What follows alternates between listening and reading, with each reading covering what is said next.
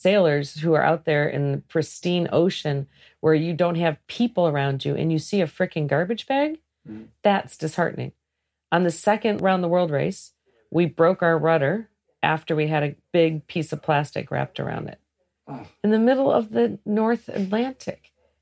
It's just, and the difference between the first time around in 89, 90 and 93, 94 was market. Since the Berlin Wall came down, I've been worried about plastic in the oceans. I didn't know about microplastics until the late 90s. And then it's like you're sitting here telling people about microplastics and they think you're talking about outer space. I'm like, no, they're in the fish. They're at a microscopic level. They're in the plankton. The fish are eating the plankton. You're eating the fish. You're eating plastic. You're eating your own garbage. What don't you understand about this?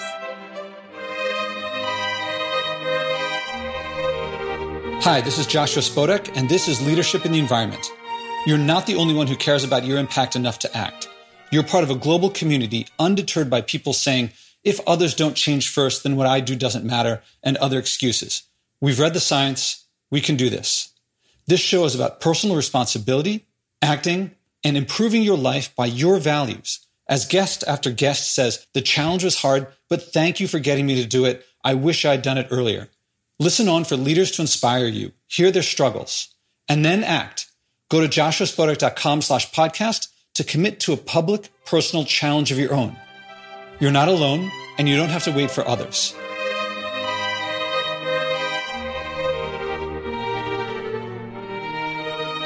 I wish you could see the context of this conversation at Dawn Riley's Sailing Center. Dawn Riley has sailed in 3 America's Cups. She's won around the world races. She's won the America's Cup. She's led other teams. We're at the sailing center that she runs to restart the elite level of American sailing. A couple hours before this conversation, she sent me out to see Olympic medalists competing on the Long Island Sound. Shortly after this conversation, they all came in for a barbecue. So there's medalists, there's gold medalists, there's CrossFit Games winners and more. Actually, you're going to hear these world-class athletes, their trainers, the organizers, and so on, talking in the background over the course of this conversation because we're sitting there at this center. To me, a top measure of leadership is who follows the leader. Dawn is surrounded by themselves top leaders, themselves world-class people, and she is taking them to the next level. She leads athletes, business people, educators, parents, and more. I wish that I could describe the force of nature that she is in action. Her results speak for themselves. I hope that this conversation shows the potential of leadership and cultural change because she is living it. You can see it in everything that she does, and you can hear it in everything that she says.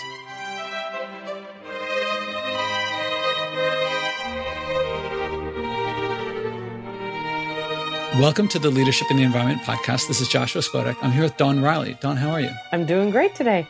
And if you hear the noise of a sailing crew behind us, it's because we are at Oak Cliff Sailing Club, Sailing School. Sailing Center. Mm-hmm. And now, Dawn, you won't know this, but before this, I'm going to say you are a woman of many victories and many firsts. In the sailing world, you're a really big character. Yeah. In the sport of sailing, I'm quite well known. I've been doing it for 40 some years professionally. No, 40 years exactly professionally. So that's kind of brings you a little bit of notoriety. And there's so many directions I could go in with this because I want to talk to you probably most eventually about the environment, but I think I want to talk to you most about leadership and sailing and teamwork and learning how to lead through athletics and sports, sailing in particular, which is unique. I can't help but ask, I know you get asked this a lot. What's it like to win an America's Cup? It's complicated, actually. Of course, yay, we won. But it's not just the moment, and the moment that you win isn't the moment that you remember, to be totally honest. You remember all the little bits and pieces leading up to it. And then you remember with your friends when you see them 10, 15, 20 years later. Yeah, the team element of sailing seems unique and different and incredibly, I guess they're solo. Even if they're solo sailing, it's still got to be a major team effort. Yeah, so solo sailing, which is not my thing, they talk about the other competitors are their team. But in like around the world race, you better have a good team. You better like the people because you're going to be in wet, cold, miserable conditions with no sleep, bad food for 30 days at a time. So if you don't like the person next to you, you're in big, big trouble. So I feel like on a boat, there's this mix of a lot of people out there. They see leadership as a kind of command and control thing. It's what's in the movies. That's like more, it certainly sells more movie tickets. And I think on a boat, there's got to be a very strong chain of command. But I feel like it can't be just that. There must be a lot of... What you first need is organization, which is the first step of leadership. What you second need is in an emergency situation. And that might be an emergency because you're going to lose some minutes on the race course, or an emergency because of life and death. No different. In an emergency situation, you need a strong chain of command, but those are very few and far between. The rest of the time, it's an organized leader and circular loops of communication and conversation. And you actually have like a speed team and a technical team within a boat and a tactical team. So, and some of those teams overlap. The tactician needs to understand what the speed is and needs to be able to be aware of how to adjust the sails if you're having a problem, but he's not regularly in the speed loop. The speed loop is the trimmers and the helms people. So it's all, and I'm talking on a boat with 7 to 10 people. You have like this complex organization all getting to the point of where you're making a boat go 7 knots. When the other guy's going 6.9. Exactly. A 10th of a knot, 100th of a knot. That's what you're looking for. And to get there, as you're saying that, I'm thinking to myself, that means you got to practice and practice. You got to train and train. You got to get to know each other, and you got to know the ship. You got to know the team. Mm-hmm. Let me transition here. So what you're doing now is you have a center that teaches people at the individual level, but you're also promoting the entire sport in this country. Mm-hmm. You transitioned from learning leadership and learning teamwork to now you teach it. I teach it experientially. So I question people.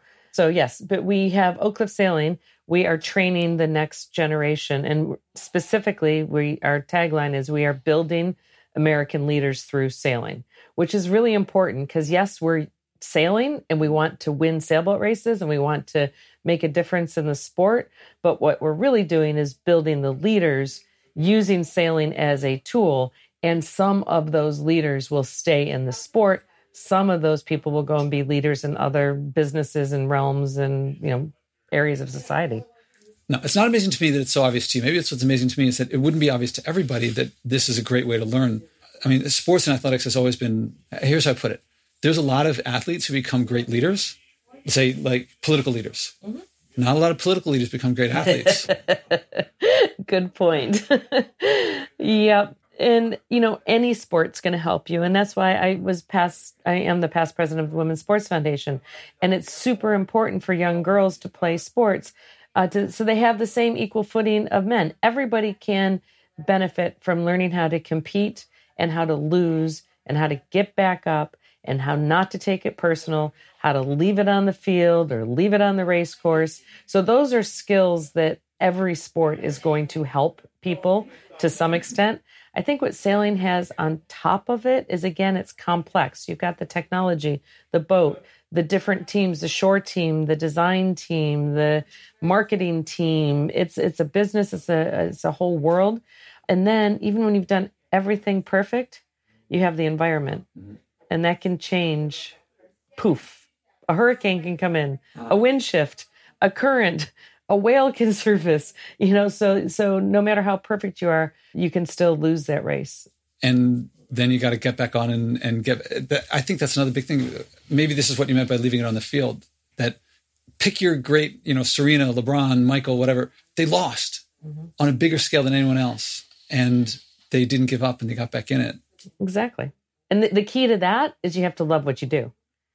Mm-hmm. If Serena Williams didn't love tennis, she not only would choose to do something else, but she'd probably suck at it. Mm-hmm. No matter how physically amazing she is, if she didn't love it, she wouldn't still be doing it.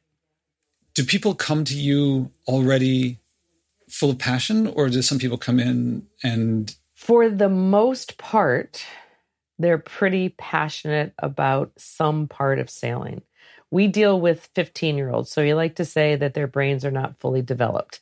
So they might be absolutely passionate about something that's completely unrealistic to them, But the amazing part about Oak Cliff is we have inshore, offshore, high performance, match racing, foiling, the shore side, the management side. So in their passion for one particular thing, they get to discover the whole world of sailing, and they almost always leave passionate about either the same thing or something else. They don't lose their passion here. It might just be better defined and formed. I hope everyone else is listening to this in a way that which is, one, I'm fascinated about the sailing. Now, people who know me know that I've gotten into sailing this summer, but also, I'm also taking what you're saying and translating it. It's hard for me not to think of it from a corporate perspective. And I hope that a bunch of my listeners are corporate people. And okay, they don't have to deal with the wind in the same way. They don't have to deal with, but there's so many teams and so many interacting with each other and every now and then, a lot of it's preparation for the future. Every now and then it's like, it's now, like we're in a competition or, like we're about to IPO or something like that. And so what you're saying is I'm reading it as incredibly valuable, and I'm wishing I'd learned sailing when I was younger and I played my own sports, and every sport's going to bring something different. Yep. Can you tell a story of someone who came through? You're building leaders through sailing, and some will continue to sail, some will not. That's a very gracious thing to say, I think. I feel it's right. Well, reads very generous. Well, one person who came here is now working in commercial real estate and doing really, really well. And the skills that he learned here are the project management, because he was the captain of, a $300,000 boat. They had to put the team together. He got all of the project management skills. It supplemented his education. A sponsor saw that and pulled him out. He still sails for the passion of it. Nobody ever gives up sailing once you're a sailor, but he gets to have as we call it, a real job and make money and sail in his pastime. On the other end of the spectrum, Mark and Charlie, Mark Towell and Charlie Enright were in the early program here with the All-American Offshore team. They've gone on to do 2 Volvo around the world races. And like what I saw, like that video I told you about before. Yep. Oh man. Yep. So those two, Mark was a kid. He's a good kid. Oh my God. And he still seems like a kid a little bit, but super smart, super hardworking, and just decided, he's from Hawaii and decided, I'm going to do this. And yeah, when we were talking the other day in Manhattan, you were talking about how you speak to corporate organizations as well, and that it's like a natural fit. That do you take extra classes in leadership at some business school in order to be able to speak to them? No, I finished school. I enjoyed school. I sailed in school. I put myself through school by sailing. So that was my experience. But an America's Cup in particular is like a startup. We say IPO. It is very much like a startup. And it's not a stretch to say, these are the things I learned real time, fast paced, time limit. Because you say, I want to do an America's Cup. Generally, you have 2 years, maybe, to put together your company and to go to market. And there's a hard deadline because you have the first race. So you have real life experiences and tough decision making and things that you learn along the way and things that don't go so well along the way. One of the little things that I learned early on, and one of the tenets that helped us with America True, my 3rd campaign, which I was the CEO, was we knew we weren't going to have as much money, but we wanted to have, one, a passion that everybody knew that we were doing something that was important, bigger than ourselves, bigger than a sailboat race. So we reached out into the community and we did the beginning of community sailing and reaching into inner city kids and working with at-risk kids in our spare time during America's Cup. The other thing is that we knew that we had to be so far ahead of the game in planning and using every single resource we had, including our brains. One of the sayings we said is that if we have to use Federal Express, we have failed because we have not planned in advance. Mm-hmm. So many things I want to ask about. I'm picking up an incredible passion. And okay, you say once someone starts sailing, they never lose it. But sailing is like such a tiny, it seems to be a core thing, but like you're starting the center, you've started nonprofits, you work with many other organizations in bringing women to sport and bringing sport to women. I guess sailing isn't as big in the United States as it once was. That's probably true. Although it depends how you define it. Is it how many people sail, how many hours you sail? If you watch it on TV, 20 years ago, it wasn't on TV. So maybe it's less popular in some of the resort areas where it's a leisure sport, but I would say that it's definitely more accessible to the general public than it ever has been. And so it's evolved. Okay. And you're working at the top levels. Yes. And what's the passion? Where's your passion coming from? I think simply a combination of I like what I do. I love being outside. I love competition, and I'm good at it. Good at it. Could be sailing, could be teaching, could be administration. Specifically organizing, thinking ahead, being a visionary. That might sound conceited, but seeing the future and seeing how we can progress forward and what we can do and how we can work everybody together to be the best we possibly can. We, Oak Cliff, we all sailors. We, the people that are close, we're open to everybody to join, but we don't tolerate subpar. And it's not me saying you suck, get out. It's everybody else having a moment, talking to somebody. You got to up your game. This is a team. We're all in this together. I mean, bizarre. This is somebody who's visiting, but one of my guys just came down and said, there is gum in the urinal and there's crumbs on top. Was somebody really that hungry? That is disgusting. But I'm not going to have to say anything. He's going to go and make an announcement, peer to peer, step up your game, or you're not invited back. You know, this reminds me of the quote that I told about before from Martha Graham. Either the foot is pointed or is not. No amount of dreaming will point it for you. And I think that level of, when I hear that level of attention to detail, like that's not too little a detail. That's not something that you just hire someone to take care of, like the toilets. Gandhi cleaned toilets. That's one of my big things, like a blog post of mine. Gandhi cleaned toilets. Mm-hmm. Are you so big that you don't do that? On the contrary, isn't that where the art is? The art is in cleaning toilets. I'm going to tell them details. That. The details, yes. Well, everybody here, could we afford somebody to clean? Actually, we do have somebody who comes in once a week to clean the whole facility. Mm-hmm. So the best they can do is, vacuum and sweep and the big stuff. And yet we're always re-cleaning because it's not to the standard that we want. And it's not a matter of asking somebody else or yelling at somebody else to do it. It's a matter of stepping up and cleaning as you go. You do what it takes. You do what's required. You do what it takes, but also you take responsibility. You should have pride of your space and pride of your ownership and pride of your work and your work ethic. And, it reflects poorly on me if you do shoddy work and we're part of the team. As vice versa, if I do something stupid, it reflects poorly on you. When everybody says, what do you get when you leave Oak Cliff? And I say, you get to be an Oak Cliff graduate. And of course, the parents are like, well, where's the certificate? I'm like, well, first of all, they're going to get a job. If they want a job, they will get a job being an Oak Cliff graduate. But one of the worst things that can happen is that it's verbal, right? And if you fail or if you disappoint us for stupid reasons, not because you just had a bad day, we will remove your status as graduate. And it's not on paper and it's not in some kind of a database. It's just they can no longer call themselves a graduate.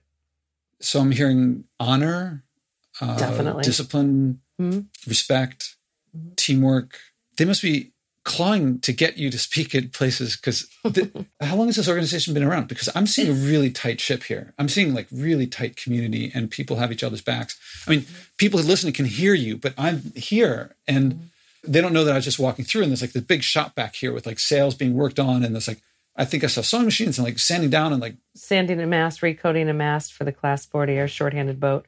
And that's Sean and Greg were talking about how they can come in early or after work to get the right timing between the coats because they're making this like the perfect job. I'm so proud of them for that. So if you told me this has been around for a century, I'd be like, that's the way you get to be like this. But I know it hasn't been a century. It's been, how long have you been around? This is our 8th year. And the first year was like finding out what was here and, just getting our feet on the ground. And we planned to have the program, the training part of it. The first year was supposed to be just organization. We planned on not having the training program till the second summer. And people just started showing up. And we're like, oh, okay, let's train you then.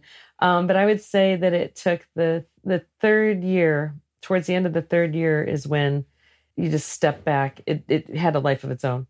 I'm just amazed at how much is going on. And there are all these things I wanted to ask you about. And there's so many, like, this is what sailing has been for me. Every time, and I know you've heard this before, every time I learn something, I learn more of what I have yet to learn than what I do learn. So I thought at the beginning I learned like 5% of sailing. And now I'm down to, I feel like I know less than 1%. There's, like I said, there's always something to learn, and then technology changes. And sometimes it helps to be a little bit older because you can go, yeah, that was a good idea in 1989, and that's why this didn't work. Or you can say, that was a really good idea in 1989. It didn't work for this reason, but technology has changed. Let's try it again. Yeah, I feel like if someone came to me and said, should I get an MBA? I'd be like, maybe Oak Cliff is what you want. I totally believe in that. And I'm sure that there's a lot of academics listening. But for me, like I said, I used college and high school as a way to get experience. You know, editor of the newspaper. I was in the band. I tried out to be a flag girl. Instead, I played tuba. You know, it was just like, let's try. Hunger for learning. For me here, it is not as structured in terms of there's not book and curriculum. Well, there is a curriculum more or less, but it's in an Excel spreadsheet. And there's more of like a really, really, really long to-do list and checklist of what you have to learn. But it is learning. And that is the key. We were talking earlier with Serena, and one of the super important keys that sailing lends itself to is you're never stopped learning. And I believe that most people enjoy learning. Yeah. Well, I mean, when I got here, you sent me with Greg out and I was just watching some Olympic athletes. It was amazing. Thank you for making that available to me. And that I can see, I mean, it certainly looked grueling. Today's not like the most beautiful weather, but it's graceful. That I can see as learning is fun. Now, people also have to sit in rows, listen to a teacher's lecture. That learning is not fun. Mm-hmm. And I don't think it's particularly effective, except it's effective at something. I wouldn't call it learning, though. It's effective at like beating the spirit out of people. And this is a totally different environment. What's so fun, like I said, is that if somebody says, can I do this? I hardly ever say yes or no. I'm like, I don't know. Can you? Uh-huh. How are you going to do it? Tell me. Explain to me. Even if I already know. Even if I already know it's going to be, sometimes I'm sitting there trying not to laugh because what they're going to lay out to me is going to be so ridiculously bad. But by them actually saying it out loud, they'll usually realize how ridiculously bad it's going to be. Are you really pulled away to like the corporate world to help them with their stuff? Because and this keeps me so busy right now. I squeeze in when I can. Yeah. I mean, I've been to a lot of places. There's a lot of places that like just don't get it. And they're still like, I don't know, bring someone in and teach theory or... I enjoy it. I just 2 weeks ago, it might have only been 1 week ago, I was in Chicago at UL Labs, an amazing organization. Underwriters Labs. Labs. So they check if equipment works, if it's going to break or how it can be insured. Yeah. Uh-huh. Yeah. And very much the same type of thing we do here. People that are driven to be exact. I met this guy that was their safecracker. And he basically said he was cool. And he was, Army Ranger, and he was showing me how he could do this and how he could do that. And at one point, in just talking about all the geeks and the gadgets and the technology and what his job was, and like the person giving the tour was starting to get a little bit like, oh, it's time to keep moving on. At one point in there, he was talking about bulletproof safe pods for schools. And he was talking about the exact rules that he used to test that. Because he said, this is not going to fail, not on my watch. And I went, yes. Uh-huh. Because you felt like that's how it is, yeah. Okay, you said you started off 8 years ago, and in the first few years it was getting started. And a big piece of leadership is getting great people. Mm-hmm. And I've only been here this morning or this afternoon, but this dedication, this drive, this loyalty, this responsibility, was it just because you're the only one who's doing what you're doing? Or was it because... Well, we are the only ones doing what we're doing. There's no place else like this in the world for the sport of sailing.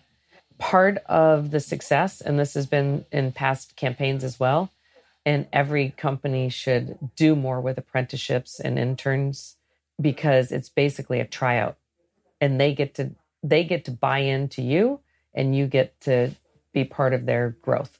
And almost everybody here was a sapling or an acorn. So they trained here before they were hired here. And so sapling and acorn these are the programs for youths that build into right. Well, for any age, but it's the acorns novices. Are more novice and specialized in short term. It's a toe in, and then saplings both feed in. They come here the whole summer, and they're essentially an unpaid intern. And then we hire the cream of the crop or the ones that want to stay. Yeah, I want to point out how proud I am. When Greg was telling me about this, I was like, "Oh, I get it. Sapling, oak cliff, acorn, oak cliff." Yes. Feeling inspired? Do you like hearing others acting that you're not alone? Go to joshuaspodek.com/podcast to hear other interviews, but even more valuable, join the growing community of people who care enough to act, not just talk. Read the list of people who have taken on personal challenges and then commit to one yourself. Don't be surprised if you end up loving it, changing more, and finding people following you without you even trying. That's what happens when you improve your life by living by your values. To the listeners, I try to get a story going through, but here I'm trying to get a lot of little bits from lots of different areas of what you do because there's so much of it, but it all comes together as one unified thing. Actually, a lot of unified. I mean, I feel like at the root of it is a joy of sailing and a joy of teaching and growing and learning. So now it's a leadership and the environment podcast. So I want to talk about the environment. Okay. And sailing is fundamentally environmental. Absolutely. Yeah, it's incredibly so. And also so the listeners know that when you and I spoke the other day in Manhattan, we were going on about like getting garbage out of the water and things like that. And you didn't sound like you were faking that at all. You were, on the opposite. It was clearly like we were like, yeah, and then people do this and people. What do you think about when you think about the environment? Oh, that's a really broad question. But just to give you an idea, sailors who are out there in the pristine ocean where you don't have people around you and you see a freaking garbage bag, that's disheartening. On the second round the world race, we broke our rudder, and it was after we had a big piece of plastic wrapped around it in the middle of the North Atlantic. It's just thousands of miles. And the difference between the first time around in 89, 90 and 93, 94 was market. So since the Berlin Wall came down, I've been worried about plastic in the oceans.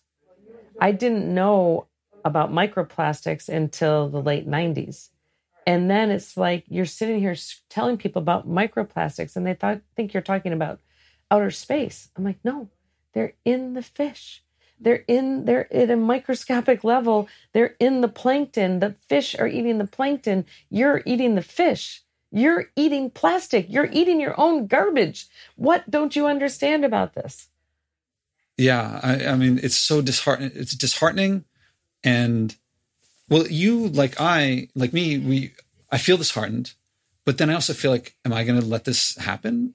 And you don't seem resigned about it. No. And the other thing that's important to know is that at least on a interpersonal level with the sport of sailing and people who see it and younger people, which I'm lucky to be around, it's not a hard conversation. Here we have complete mixed stream, everything recycling. And people will come up to me and go, why don't you recycle here? I'm like, oh, no, we do. And I went down to the, not SUNY. I went down to Brooklyn and toured the recycling plant. Uh-huh. It was amazing. It was like Willy Wonka and the chocolate factory, but with garbage, to see how, because you think, how is it possible? And then you see how they have like readers that pop with puffs of air, pop the colored glass they want to separate from all the other pieces of glass. Mm-hmm. And you have the shakers and you have the magnetic wheels. It was amazing. It's possible. This is really can do because so many people, when someone says to me, Simi, this is recycling. They give tours. Yeah. Actually, I got a behind the scene tour. I was special. I got invited to one of those. I couldn't make it, but someone in my building is in on that. Yep. And I hope to go soon. And when I hear someone say, well, you can separate it, but it all gets put in the same place later on. First of all, I don't believe them. No, Second cool. of all, even if that is the case, tip of the hat that you went and checked it out. You may have enjoyed it, but you didn't know you would enjoy it. It could have been like a smelly place that you didn't like. True. I actually was a little bit nervous. I was like, oh, what have I done on my one day off in August? August, it's going to be humid and sticky. And to me, it's, if we want them to separate downstream and they're not, the fastest way to do it is to separate upstream so that they know, Because people get into the cycle that they really like, where one person says, like the consumer, the whole class of consumers says, well, downstream, they mix it, so we won't put it together. That's bullshit. We won't separate Part of the reason I went to that was because I had so many people saying, no. And I think we as a society or environmentalists or anybody could do a much better job of explaining that. Because in Michigan, where I lived, you'd separate everything and it would go into the same truck. Somebody said, oh, so don't even bother. Nobody educated. All that they needed to do was tell the public that this is where you're separating it and it's going into the same truck on this truck because this takes you to the full mixed. They had the old rules for the new technology.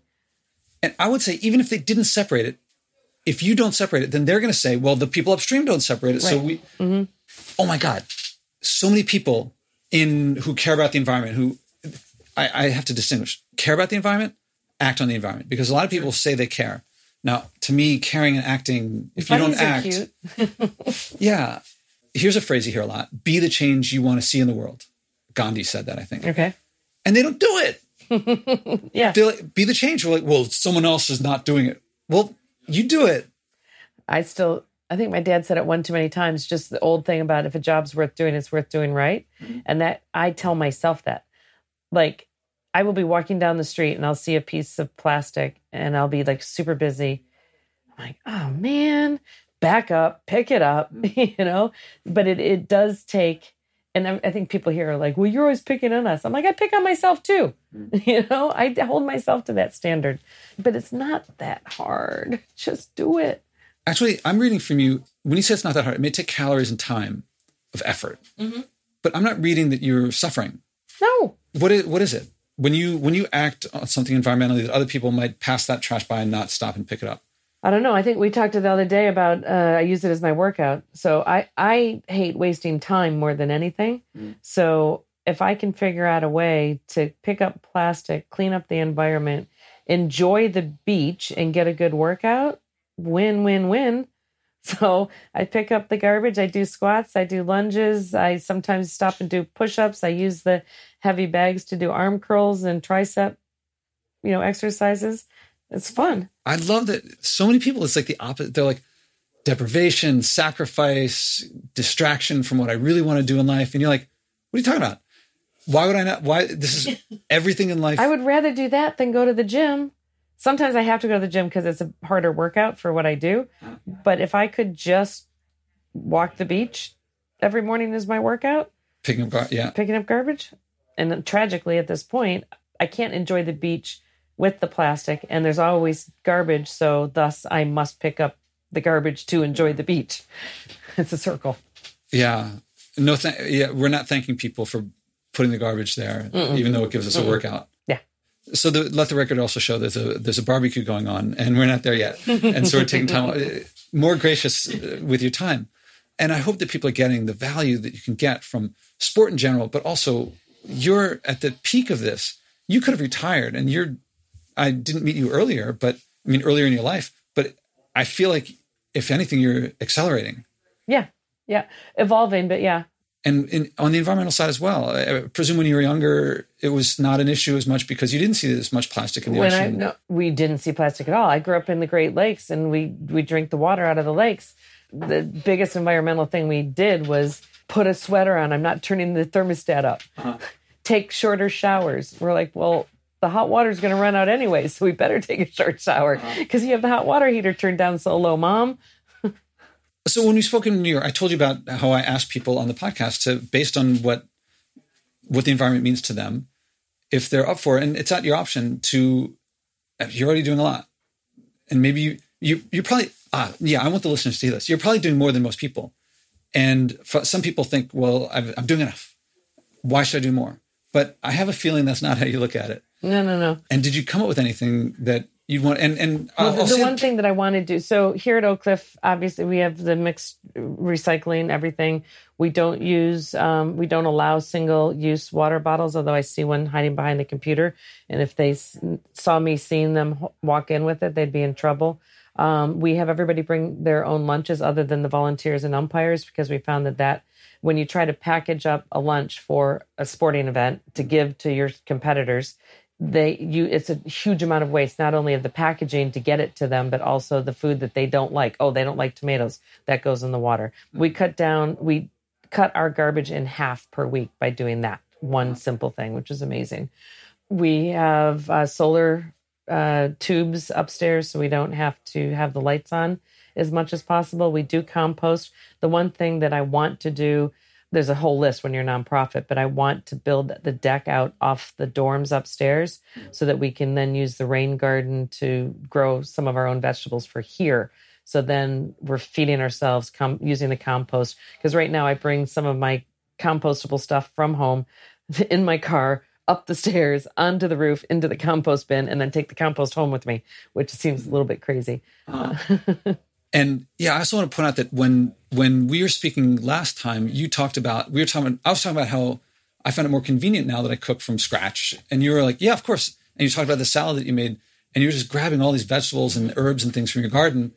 And, when you get home after a late night, you just throw together some stuff. That's a classic. Everybody's like, oh, I don't have time to garden. I would travel too much. I'm like, are you kidding me? I travel a lot before I was here, and I would have my garden just outside. I lived on the Lake St. Clair in Michigan, and so it was naturally being watered because it was right next to the lake and the canal. And I would come home and I would have like a piece of chicken in the freezer and go outside and get some peppers and some tomatoes, and I would have a wonderful fresh salad that was so much more convenient. And it was because I was so busy that I needed that. I love it. Yes. Thank you for living this way. Oh, and also when I got here and you said they're sandwiches and you're like, they're wrapped in plastic wrap. So you're sensitive to that as well. I appreciate that. I just don't have a better solution right now. Yeah. Yeah. To give to umpires to put in their duffel bag to take out in a small boat in the water. Mm-hmm. We do have reusable coolers, so we don't give them plastic bags or anything, but that's a tough one. I see the wheels turning. Yeah. Well, so is there something you'd want to do? It seems like you want to do the compost thing here. Mm-hmm. Is that something that you'd want to do for this podcast? Like something that, because the next step is after it's done, if your listeners want to help me raise funds to build the deck in the rain garden, because all we need is put a rain barrel on the roof, right? I'm definitely going to put links on here so that people can learn about Oak Cliff and contact you if that's okay with you. Yeah, no, I need to get this building purchased or another 10-year lease, and then I can invest in that. So it's all circular. But so helping Oak Cliff is helping sailing, helping people learning leadership. I look at American leadership, and we could use more people teaching like you, because we got people from like Ivy League business schools and law schools and stuff like that. I think they could learn a bit from you. Yes. I mean, they got these fancy degrees. They could come here. We could do team building. It could be a win-win. Yeah. But I want to see if I can get something like a project that I can talk to you afterward. It doesn't necessarily have to be a project, but something where you do something that's acting on what your values. Right. That after you do it, and that you weren't already doing, and you don't have to fix all the world's problems. It can be small, but something, a smart goal so that with the time. You know what? Obviously I want to get the rain garden and everything going on the roof, but I'm going to try to figure out if there's a way for me to do some other kind of wrapping for the sandwiches. Like I use the silicone tops for my dishes. I just have a normal dish. Rather than using saran wrap, you have but that's plastic again, but it's reusable forever and ever and ever for bringing my lunches in and that kind of stuff. But you know what is cool about Oak Cliff? We're innovative in the sailing and how we run races and how we organize. And every single day, somebody here comes up with some way of doing something better. And we know about the environment. And I told them about meeting you.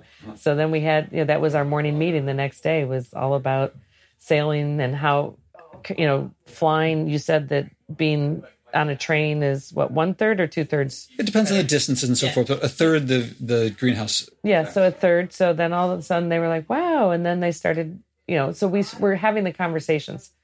Oh, awesome. I'm flattered. I'm honored. I'm humbled.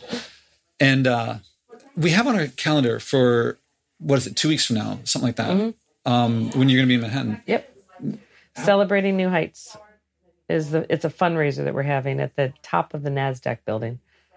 I could say I'd make everybody walk up, but I don't think I can charge them $125 for a ticket for a fundraiser and make them walk. Oh, I know what you do. If you charge them $125, they get to take the elevator. If they want to walk, they pay $250. So when we meet then, maybe could we talk about how the sandwich issue gets resolved? We could try. If that's enough time. We can try. Okay. The simple one, is aluminum foil better than plastic? Probably. I'm going to research. I will have an answer. I will. What would you say if someone came to you with that? You'd say, I don't know. You tell me. Yeah, exactly. Yeah. I'd say wax paper. Maybe. I don't know. I'm going to research. I'll let you know. Okay. Yeah, I'm thinking it could be reusable containers that you just, but I don't know if they need to, I don't know the conditions. Do they have to hold on to the sandwich for a while? Yeah. Before they eat it? It goes in their duffel bag. And now you got me thinking. I tried to make a lettuce wrap today, and that was a failure. Just to give you an idea, I get the 3-foot baguette. I cut it. I put like cream cheese or something to protect the moisture, and I put the fixings in, and then I squish it and kind of stretchy it with the Saran wrap. I use as little as I possibly can, but I still use a piece of Saran wrap per. I wonder if maybe something more of a kale or a collard green than a lettuce might be a little. No. But they have the bread. Okay. Now you got me thinking. Yeah. Well, I could have done a better job of the lettuce wrap, but that guy was also lactose intolerant, so I couldn't use cream cheese to glue it together. So many, many, many challenges. Man, I love this, your take on sailing, but I'm going to focus on the leadership part of the attention to detail, the empathy, the enthusiasm, the social and emotional skills. The method by which you approach it is not like, here's what to do, but here's like how to get there. Mm-hmm. That's what I'm reading. Right. It's always the process. Yeah. And how can you do it better? And, every once in a while, because I've been doing it for so long, I'm like, you guys just trust me on this. This is the way you do it. With that being said, most of the time we have some kind of a circular conversation / argument about how to do something is when we agree that there are many ways to do it, but we choose the Oak Cliff way. There's all sorts of different ways to do it, but this is the way that we're going to agree to do it. Done. I've learned a lot from this conversation, and sorry to the listeners, but I've learned more from being in this environment. And if anyone's listening to this, I mean, I'm 47. I think your peak is like 18 to 30, 15, high school kids, college kids. In the sport of sailing, it keeps going, but yeah. Yeah, I guess sailing, because cruising is like accessible at all ages. And even racing, it just depends which part of it. They always say you start off young and dumb and strong in the front of the boat, and as you get smarter and older, you move to the back of the boat and tell those people what to do. So, man, people look up Oak Cliff. I'll have the links. So follow the links to Oak Cliff. Follow the links to look up more about Dawn herself. And I hope this sends people your way, whether it's one for the people. I hope they get it. People who are more interested in sailing, and on the business side, I hope I get people tugging away from this as much as it makes your life difficult. No, it's okay. And also within the scheduling, I truly enjoy going and speaking to companies and people that are that are themselves hungry to learn. Well, I'd like to close with a couple questions. One is there anything I didn't think to ask that's worth bringing up? The other is there anything you want to say directly to the listeners, to the Leadership in the Environment listeners? We could talk for 10 hours, so we've covered probably enough. And then the other thing is that obviously I'm passionate about the sport of sailing. Oak Cliff is open to the public. We're a public nonprofit. We're in Oyster Bay, New York. We're relatively close to Manhattan, about an hour, depending on which train you take. But there's places all over the country that are reaching out and advocates for the sport as well. They're just not quite Oak Cliff, but anywhere in the country, if you want to get involved in the sport of sailing, it's not that hard. It is not elitist. There's a lot of really good, passionate people in the sport. Oh, then I have to add to that. Then from my experience, because the reason I didn't sail before was I viewed it as elitist. And the reason I'm sailing is that it's not flying, and because I want to get somewhere without flying. And flying costs a lot more than sailing. I mean, I joined this thing till I could go all summer long, and the amount of time that I'm getting out of it compared to the cost is like so much better than flying, and it's really accessible. I mean, I go out on the water, it's maybe a mile or two from home, and it's a world away. Yes. And physically, emotionally, mentally, the people, it's just, and yet, how long have humans sailed? 10,000 years? Egyptians. The first navigators, the people that left, we don't know where exactly, Hawaii and New Zealand, Tahiti, those are all the same people. And they got there on rafts with sails that they followed the stars and the currents and the stories, oral history came back. There's a book, I think it's called The Last Navigator or something. Yeah, no, it's been forever and ever and ever. Yeah, it's such an amazing experience and so accessible. I had no idea how accessible it is and how much when you show interest to people who have sailboats, they're like, come on. Exactly. Yeah. So yeah, thank you for mentioning that. And I hope you don't mind that I augmented that. No. Well, let's leave it there. I look forward to talking to you in a couple of weeks. And Dawn Reilly, thank you very much. Thank you. Thanks for coming out. See you soon.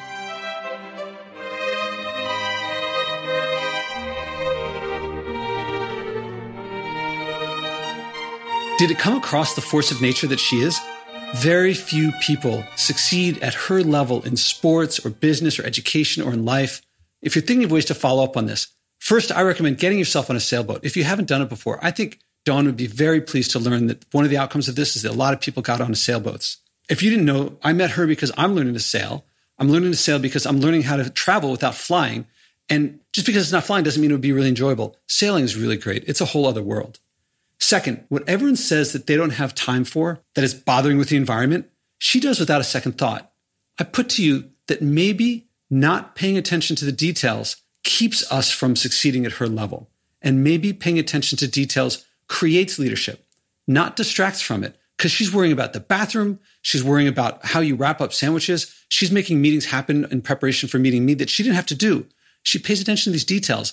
And you might not have heard it in the conversation with me, but you can see it in the conversations that she has with everybody, that she knows details about everyone. She cares and it comes off and people want to follow her.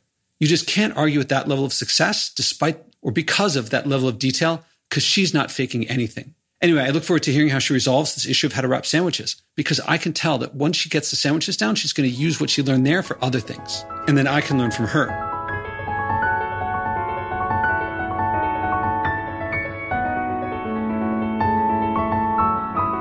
Did you feel inspired too? Then act. Go to joshuaspodek.com/podcast and click to commit to your personal challenge so you can inspire others. Value means better and worse, and living by your values means living better by your values. You may struggle at first, but it's the hero's journey from living by others' values to living by yours. People say that little things add up. I won't argue against it, but what I find counts is acting. Doing something, anything, starts that mindset shift from the debilitating others should act first or making excuses to the empowering I can make a difference and living by my values improves my life. I don't have to wait for others to act first. I'm looking for leaders, people who will bring what works here in this podcast to communities I haven't reached. Billions of people want to change their behavior. There's room for leadership from personal leadership of just yourself to whatever scale you want. Start by acting and changing yourself. Go to joshuaspodek.com/podcast and commit to your personal challenge.